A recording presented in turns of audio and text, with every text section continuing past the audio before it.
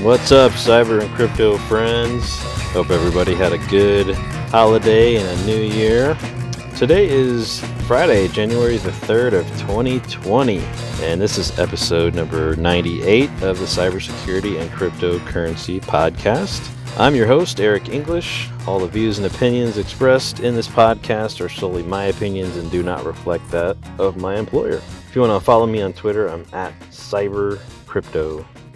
All right, so the news is plentiful out there. I'm going to see if I can pick and choose some cool stuff to talk about here. On the crypto side of things, we're of course going to talk about Bitcoin and how the Iran attacks and potential war is affecting the Bitcoin price. So we'll talk about that quite a bit. We'll also talk about all of the recent Ethereum upgrades and some information on that, and some of the speculation around Ethereum as well after all these upgrades. So we'll talk about that as well. Also going to talk about Poloniex, the crypto exchange, and what they claim was not a breach, apparently, but they are having everyone reset their passwords anyway. So we'll talk about that and see all the details there and what happened with that.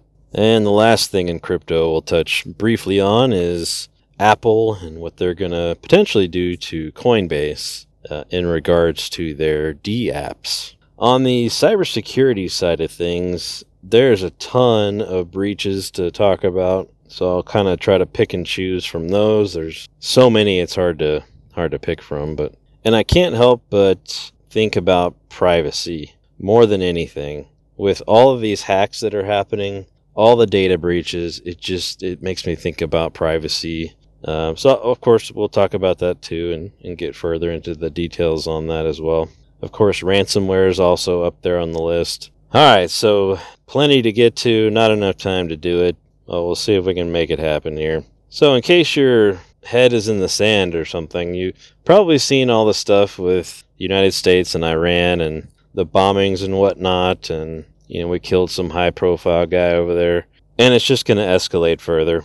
The interesting side of that is that Bitcoin in Iran is now selling for $24,000 per Bitcoin on the Iranian. So they have this thing called local Bitcoins, where you can basically buy and sell Bitcoins anonymously, quote unquote, and you can get them locally from somebody in your area rather than getting it from some exchange, right? So apparently in Iran, though, just right after this airstrike, Bitcoin selling for $24,000 per Bitcoin. That is crazy money just because of this one incident. And I can only imagine if the U.S. goes to war with Iran, if that would even make the price go higher. I don't know.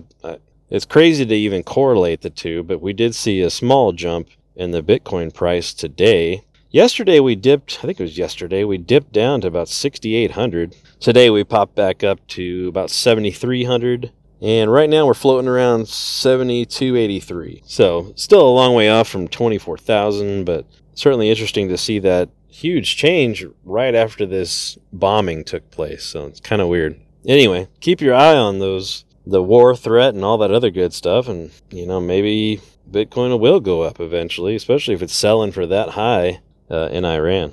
All right, let's touch on Ethereum.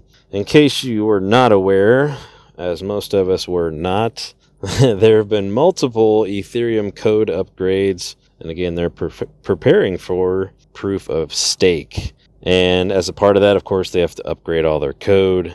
And in doing so, they actually broke the consensus algorithm. What that is exactly, I really don't know, but I know that it did affect mining on several different Ethereum mining pools. They call it a bug in the parity block validation. Anyway, Ethereum apparently patched this bug pretty quickly, and everything got back online for most of those Ethereum mining pools, but that was certainly an interesting one. I had no idea that they were even doing these updates, but apparently they did another one. So again, they're just getting ready for the proof of stake coming up here, so that'll be interesting. People are predicting that once Ethereum goes to proof of stake, that it's just going to moon.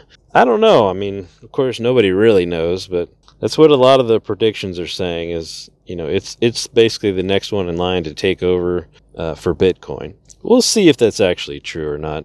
It's hard to knock off the champ. I'm sure it'll happen at some point, but right now I think Bitcoin's got the market covered. All right, do you have an account at Poloniex? In case you haven't heard about this already, Poloniex is the crypto exchange, and they announced the other day that they're going to make everybody change their password because of essentially what they're calling a data leak. So the exchange itself is the one that's enforcing the password reset. So if you go out there and try to log in, it will force you to change your password. But apparently this is all tied into phishing emails of some sort, and I'm not sure how they got this data and leaked it, but I mean, one can imagine that they're phishing for credentials, and if they get a bunch of the credentials that they're looking for and post them on Pastebin or whatever, then there you go. So when Poloniex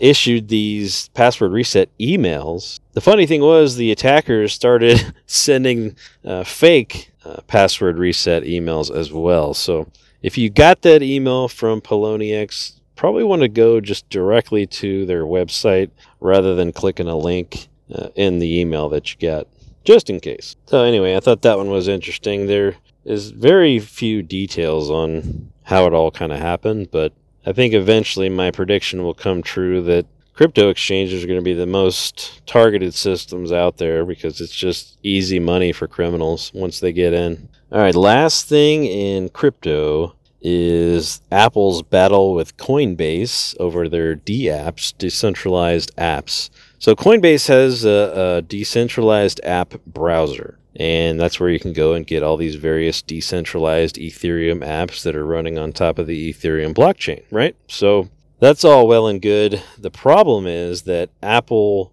is unable to currently, as far as I understand it, they're unable to validate that those apps are good and not malicious and that they're safe to put on the iPhone.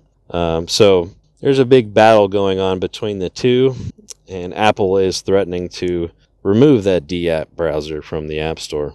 It doesn't mean you couldn't still go and sideload that app, some other method. But anyway, it's interesting to see that. And it kind of makes sense on Apple's behalf. You don't know what those apps are out there.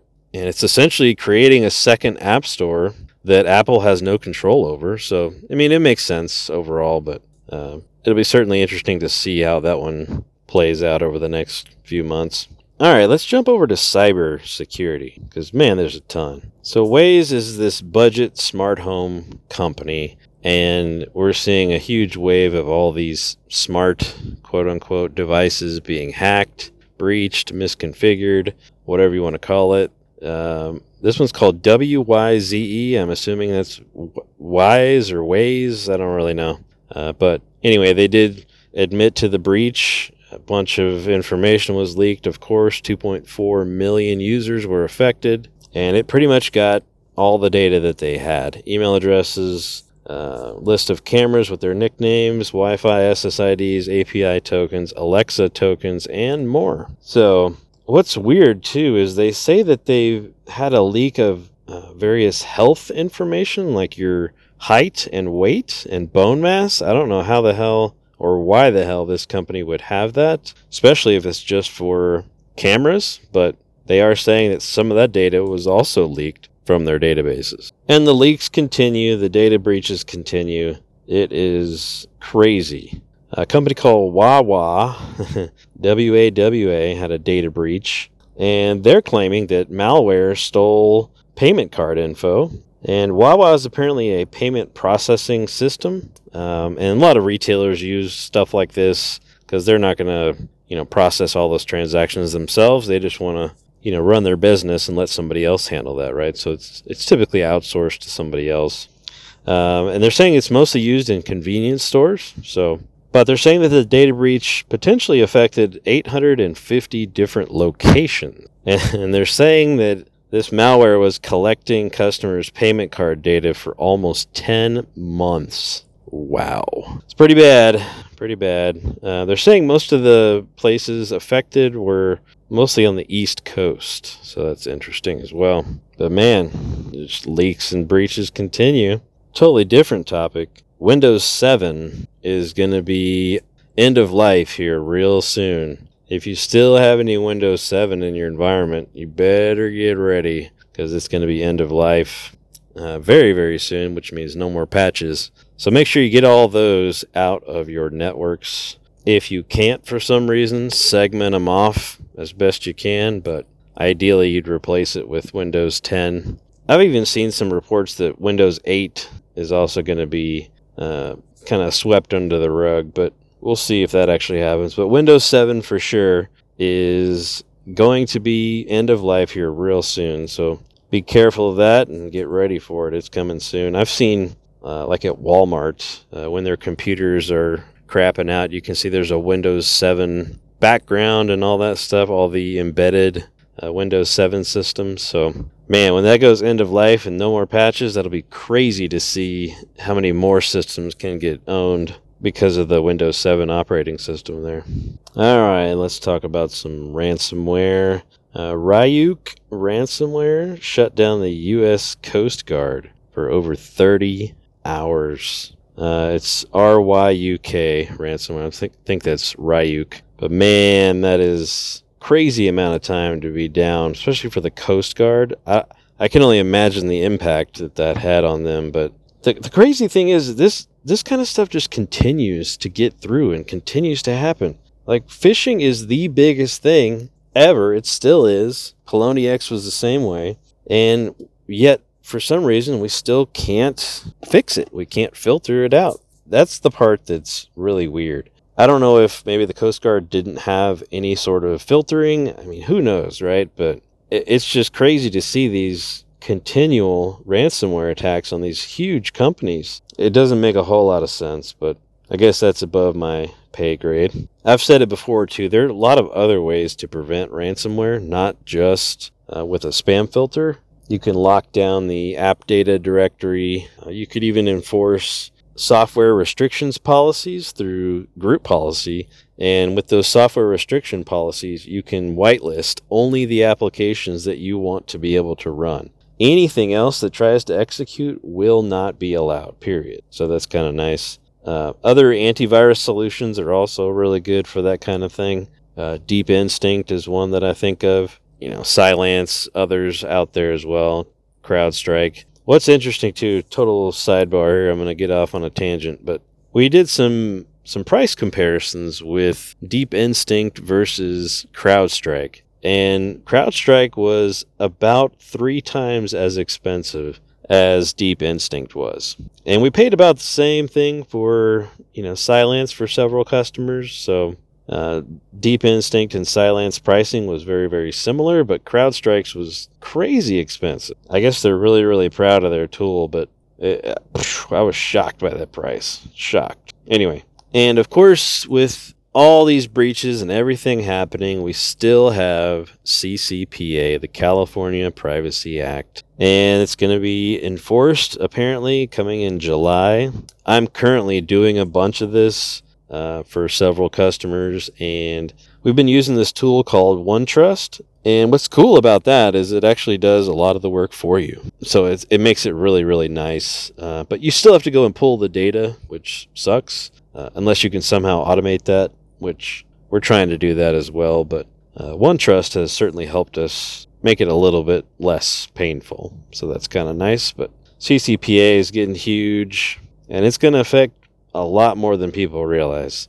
All right, some other breach news here that Landry's restaurants were also hit with a data breach. Some malware infected its order entry systems to steal payment card info. Sounds very familiar there, doesn't it? Seems to be just this repetitive malware that steals everybody's credit card info. I don't know how these, point of sale systems are protected, if at all. And that's the scary part there. But there's another article the other day about a company that shut down because of ransomware, and they left 300 people without a job right before Christmas. It was an Arkansas-based telemarketing firm, and they basically sent them home and told them to find new jobs. Apparently, the IT department was unable to recover everything, and this all started for them back in October of 2019. So, man, that's crazy to see. They're completely shutting down the business.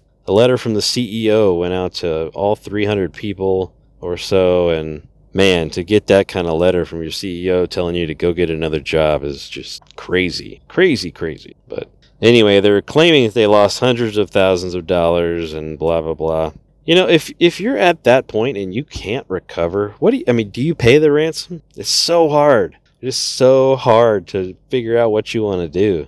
If they did pay the ransom, what if they got it unlocked and, eradicated the ransomware somehow and kept all those people employed? I don't know. It's such a I don't know, two-way street, double-edged sword, whatever you want to call it. It's tough to decide on a lot of that stuff. Most of the time, you don't want to pay it, but in this company's instance, especially knowing that they couldn't recover their data, I might have opted to pay for that ransom just to see if we can actually get our data back.